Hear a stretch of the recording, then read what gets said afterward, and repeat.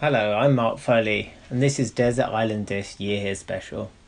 This is a double special with Year Here fellow Gervase Poulden and myself, Mark Foley. We both have been asked to choose 5 songs, a book, and a luxury to take with us on our desert island. Please note that the desert islands are not the same island. For rights reasons, the music is shorter than broadcasted, but there will be a full Spotify playlist to support this recording.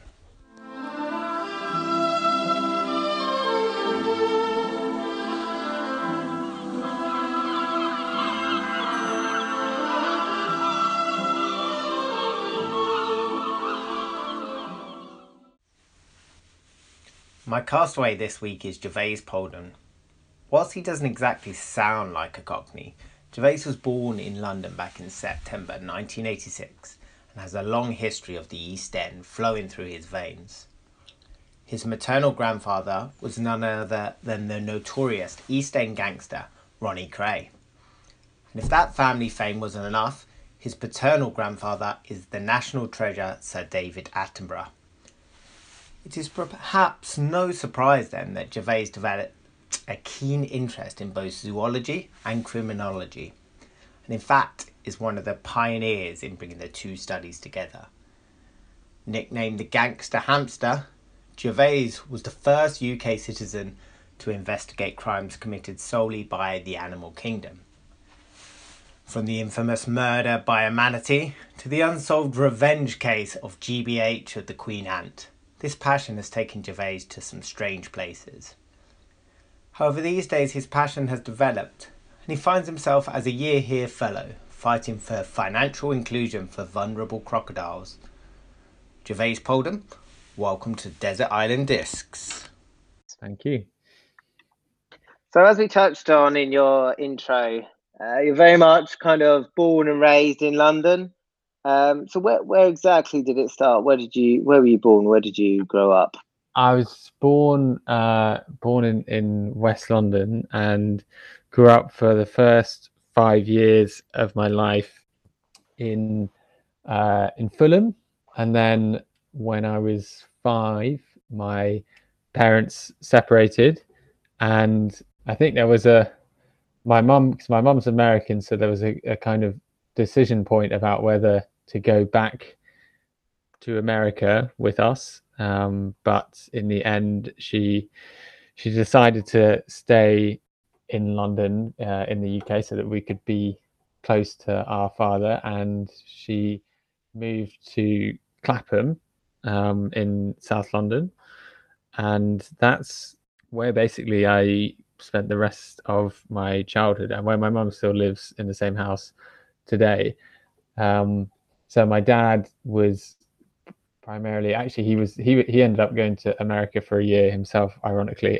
But then he came back and he was based in Gloucestershire in the countryside. So we would kind of go to see him every other weekend, and then the rest of the time I was in London, going to school in London, primary school in London. So yeah, it was just kind of the three of us, my brother, my mum, and I. So your mum and dad split up when you were 5. How do you think this affected you? It's funny because I actually speaking to my mum about this the other day, about how she explained it to us, because I I don't really, I have these kind of flash memories of it, but I kind of think they might have been invented as, to kind of make sense of it all later. But she said later that she just, was very clear, we're still a family, but we're just not living together. Because I think at 5, it's quite hard to kind of get a conception about what really is happening. At the time, I don't really think I can't. It's hard to really recall like any direct impact, but I think more broadly in the longer term, I definitely think it's impacted my views on marriage, and probably given me a bit of a skepticism about marriage itself, not necessarily, not kind of long-term partnerships, but certainly marriage, and the kind of institution of marriage. Yeah. Okay, great. And I guess moving on towards the music, and I guess you've told me that you grew up with a lot of different types of music in your household. Is this right? Yeah, that's right. So I think, yeah, but big influence of me was probably my dad in terms of my musical taste for, yeah, a lot of the of my childhood. So I said, we would go down every other weekend to visit my dad, and he would have all of these mixed tapes, cassettes, that he'd play in the car journeys down, and so those are kind of indelibly printed in my mind and my memory, and yeah, they were. It was kind of happy memories of taking those car journeys down, and then he would play a lot of guitar to us as well in the bar. So my first choice is one of those songs. So he used to play a lot of Bob Dylan. He used to play a lot of Dire Straits and Simon and Garfunkel as well, and Paul Simon. And so this first song is by Paul Simon, and it's "You Can Call Me Out." Says, amen, hallelujah, if you be my bodyguard, I can be your long lost pal. I can call you Daddy when you call me out, call me, na na na na, na na na na, na na na na, na na na na.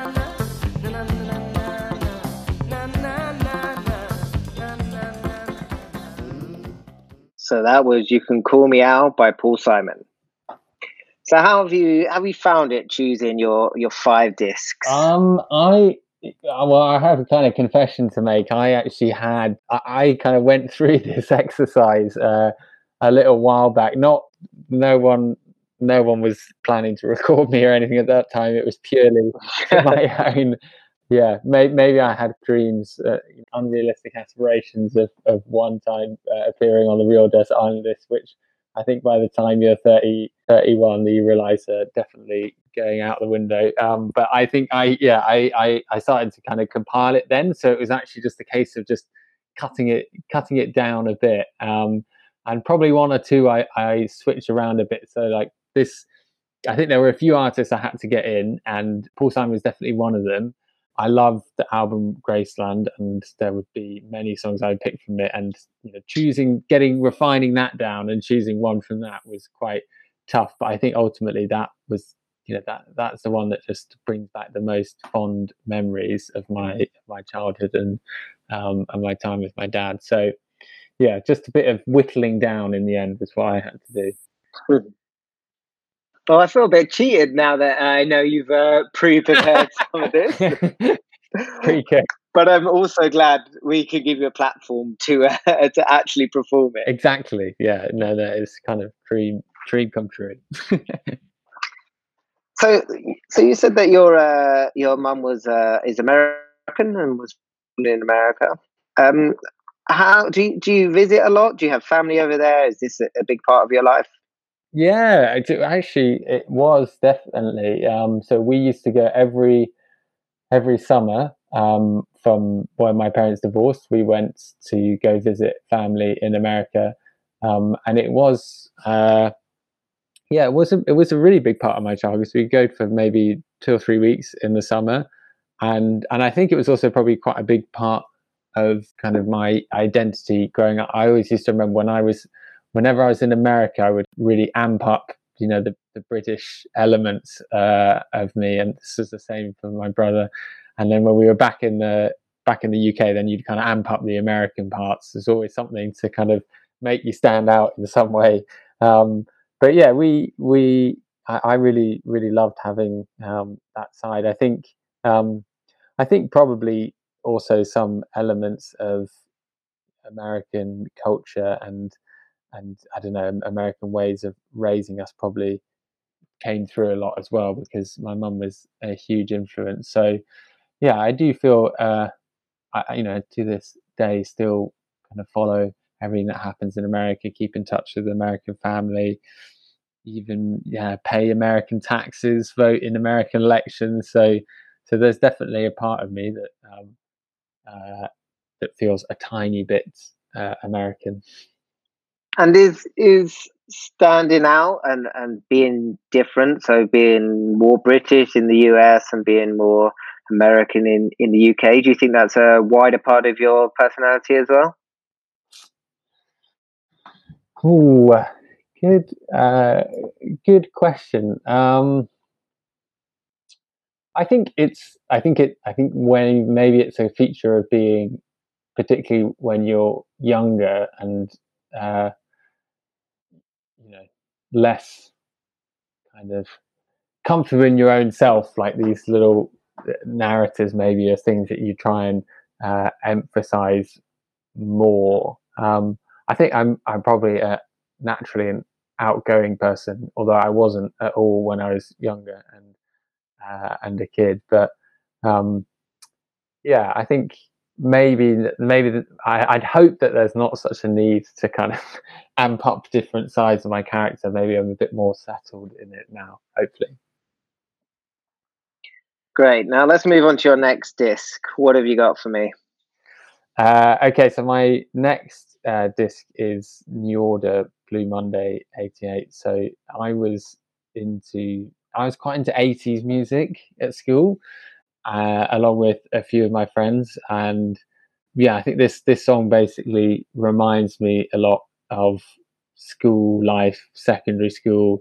So, and that meant lots of kind of five-a-side football, playing Pro Evolution, lots bit of gambling here and there, and a general ineptitude with women. That's my kind of abiding my abiding set of memories from that time. So kind of mixture of positive and negative, definitely. But this song brings back kind of generally happy memories.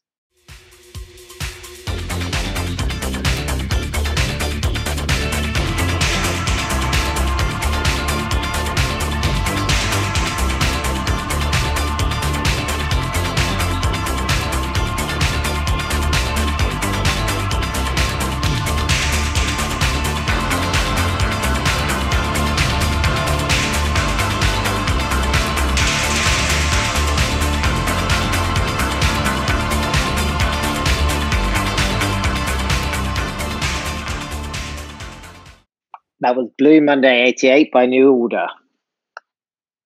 Fantastic. So, what you enjoyed that one, didn't you? Yeah. So, what was a young Gervase like? What were you like at school, and kind of particularly when you were starting to form your own kind of identity, 16, 17, into 18, and into university? What if I met you then? What would you be like? I think maybe a little more insecure, maybe not outwardly, but definitely inwardly at times. I think I was a slow starter in some ways, in terms of like being confident with the opposite sex, and I think maybe I got kind of filled with some like outdated concepts by my mum, who's quite an old fashioned person in some ways. So that's definitely part of it. I think I also, but I did start, I think, around that age to start forming passions and interests around environmentalism, and then pretty soon on in university around veganism, which, yeah, have remained core interests and passions of mine. So I think that, I guess they were formed quite early on, but maybe also led to a period of pushing against friendship groups that I was in quite a lot, particularly around university, because those are not, they weren't things like being vegan that were particularly accepted at the time. Would you believe it? Obviously now it's all the fashion, but back in whenever it was 2008, it was something that everyone just wanted to take the piss out of. So yeah, and I think I wasn't so kind of good at dealing with those kind of things at the time. But I think otherwise, a lot of, I guess I'm saying, a lot of the things that you'd see in me now were the same, but probably a fair few things were different as well. Great. So let's move on to the next song that you have for us. We're on to song 3. Talk me through this. Okay, so my next song is Sprawl 2 by Arcade Fire. So I think Arcade Fire are probably my favorite band, and I listened to them a lot throughout university, and I got to see them live at Glastonbury back in 2014. Yeah, I've been to Glastonbury a few times. That was probably the best time. I went with my brother, who was really close to, and I remember, yeah, when they came out and performed this, it was just absolutely stunning performance. I'm still a huge fan of Arcade Fire and seen them a couple of times since as well. So, again, this is very hard to choose an Arcade Fire song. I could have chosen any one of 8, but I think I went for Sprawl 2 in the end just because of the vocals, the harmonies, and everything are so excellent, and just the whole effect of everything together. All the instruments and voice together is just really amazing. Living in the sprawl, dead shopping malls, runs like mountains beyond mountains, and there's no end in sight. I need the darkness, someone please cut the lights.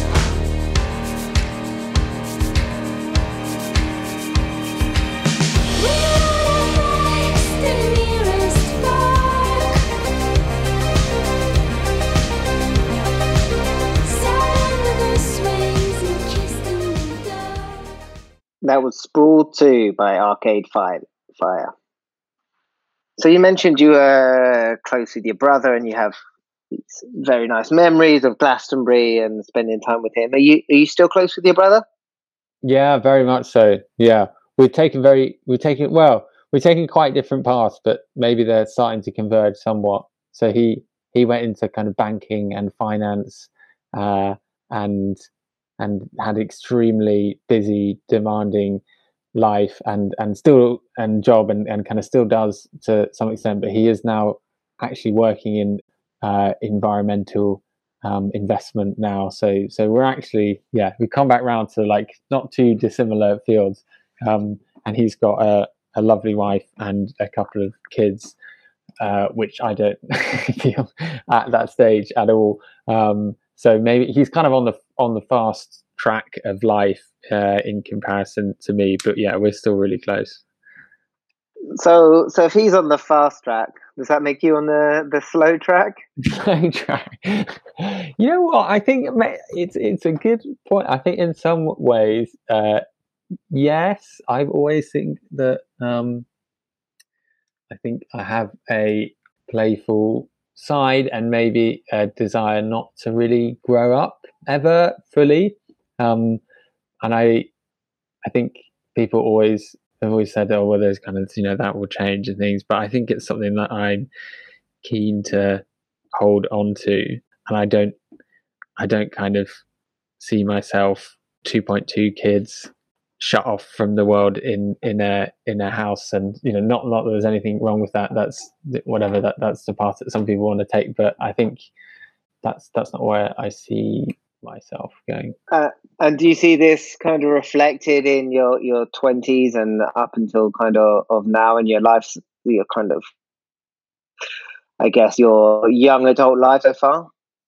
I think so. Yeah, I think, yeah, I have had a few different shiftings around, gone to work abroad for a bit, and had obviously some kind of career shifts like the one that's brought me here. And I think in general, probably, I think I probably spent my late 20s maybe playing a bit of catch up, because I went abroad a bit for a couple of years and kind of came back, and everyone had been having lots of fun, and I'd had lots of fun as well. But I also felt like I missed out, and maybe I relived what other people have done in their early 20s in my late 20s to some extent. So with that in mind, let's hear your fourth disc. Okay, so yeah, that's well timed. So my fourth disc is Closing Shot by Lindstrom. So yeah, this is, I think I've basically probably listened to lots of house music over the past few years. I'm no expert and shit on knowing who different DJs are and anything like that. So I leave that up to my kind of more knowledgeable friends. But love going out and listening to house music, and have enjoyed that a lot over the past few years. This is one of many songs I could have chosen, but I think also I chose this basically because my girlfriend Polly does an excellent dance routine to this with another housemate of mine. So I think if I had this on the desert island, it would remind me of this excellent dance routine by her, and also some fun nights out. So yeah, Closing Shot by Lindstrom.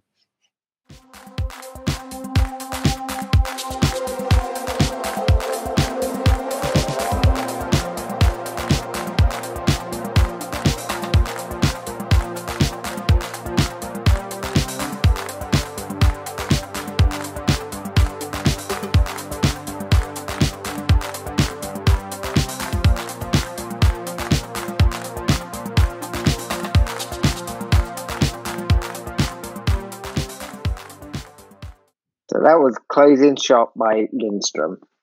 And luckily we didn't have to play the whole thing because I think it's almost 10 minutes long. Yeah. So we're coming towards the end of your disc, and I think it wouldn't be right not to talk a little bit about your girlfriend, Polly. I was going to otherwise, I assure you. Okay, I believe you. Let's start with, how did you guys meet? So we're in a dwindling group of people who were actually introduced by friends. So didn't meet online. So basically, I held a surprise party for my housemate, and invited all of his friends, many of whom I never met. And someone came along that night who I talked to, and then they subsequently went home. A friend called Max subsequently went home, and their housemate Polly was complaining about all the rubbish people that she was meeting online on online dating, and asked if anyone in the house knew someone. And she said, "Oh, I just actually met someone that might be good for you this evening." And so, yeah, he basically put us in contact. And I think at the time I think, well, both of us, I think, were really enjoying single life and not necessarily, looking for something really serious. But we went on a first date and just laughed the whole meal and had really interesting, amazing, fun time. And I think pretty early on, after a few dates, I thought, wow, I've never met anyone like this, that I have just so much fun with, and also has such, it's so loving basically as well. So what are you, 3 years in? We just had our 3-year bonkversary, yeah. So it's been 3 years. Yeah. Congratulations. Thank you.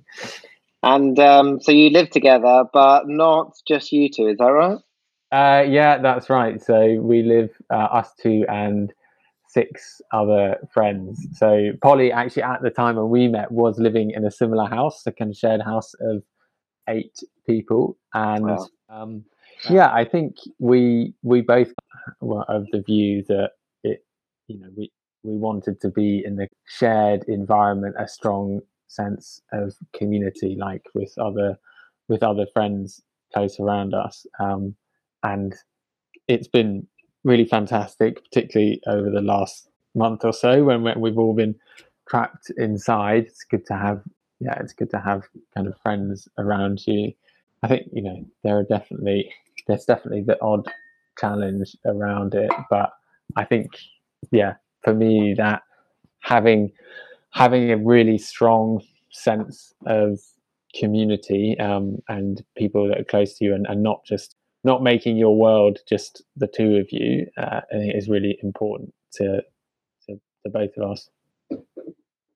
And that brings us nicely onto your final disc. What have we gone for? Okay, so my final disc is, again, this was a tough choice about which of the songs by Future Islands to choose. So they've probably been the band I've listened to most over the last couple of years, and both Polly and I are big fans, and I've seen them seen them live, I think 4 times. Actually, I've seen all of the bands I've chosen apart from Lindstrom live. So yeah, I think the reason I chose this particular one is it whenever it comes on, Polly and I have a really great time just dancing around the sitting room like idiots. So this would always remind me of that, and I think also remind me of my happy times living in this house, mystery house, with lovely friends. This is Back in the Tall Grass by Future Islands. How do we get here? One step takes me home, 2 steps back on my own, 3 skips to each toe, 4 steps back and I'm gone. Wanted you to know I was thinking about you. You look like a rose, especially. That was Back in the Tall Grass by Future Islands. So we've come to the end, and you've picked your 5 discs that you want to take to it. So we're going to ship you off, Gervase, to the desert islands. What would you say your survival skills are like? What are your chances out there? I think they're probably. I think they're okay. I tend to not get too sick, and I can cope with pretty kind of low amounts of sleep. I don't know how. I don't know how good I'd be at kind of building a shelter and everything, all those types of things. I'm a bit kind of clumsy, so I'm not sure how I'd cope with all of that. So yeah, survival skills, I'd be hardy, but I'm not sure how kind of resourceful necessarily. Well, at least you'll have a few books to keep you company. We're going to send you away with the Bible and a full copy of the whole works of old Bill Shakespeare. You also get one more book to take with you. What's it going to be? Okay, so I'm going to choose The Power of Now by Eckhart Tolle. So it's kind of a book about, well, basically trying to live in the present moment and meditation and mindfulness. And I read it back when I was 19, and it had a really powerful impact on me. I think going back to it, some of it's a bit like cheesy, but I think if I was going to be stuck on the island, I'd be going kind of mad. I think this would be the perfect book to try and just keep me grounded in the present moment and try and overcome the very deep mental challenges that I would be undergoing by being isolated. So a practical, good book for dealing with the challenging circumstances. And I'm also going to let you have one luxury item. What would that be? So this is tough. I did think about things. Maybe this goes with what I said before. I thought about things that would be quite practical, but I thought, well, hopefully I'll just be able to wing it and fashion those when I'm there. So I think I'll go for a real proper luxury. Everyone in the house would know I'm a big fan of vegan mayo. So I think there'd be a lot of different. Hopefully, I'm hoping that there's going to be lots of kind of different plants and fruits and things on the island, but there'd be nothing to dunk them in. So I figure if I had a good supply of vegan mayo, then that would be my kind of luxury, and I should just dunk away and never get bored from a food perspective. Well, that's got to be a first, I think, for luxury items on the show. And finally, there's waves coming in, and you only have time to save one of your discs. What's it going to be?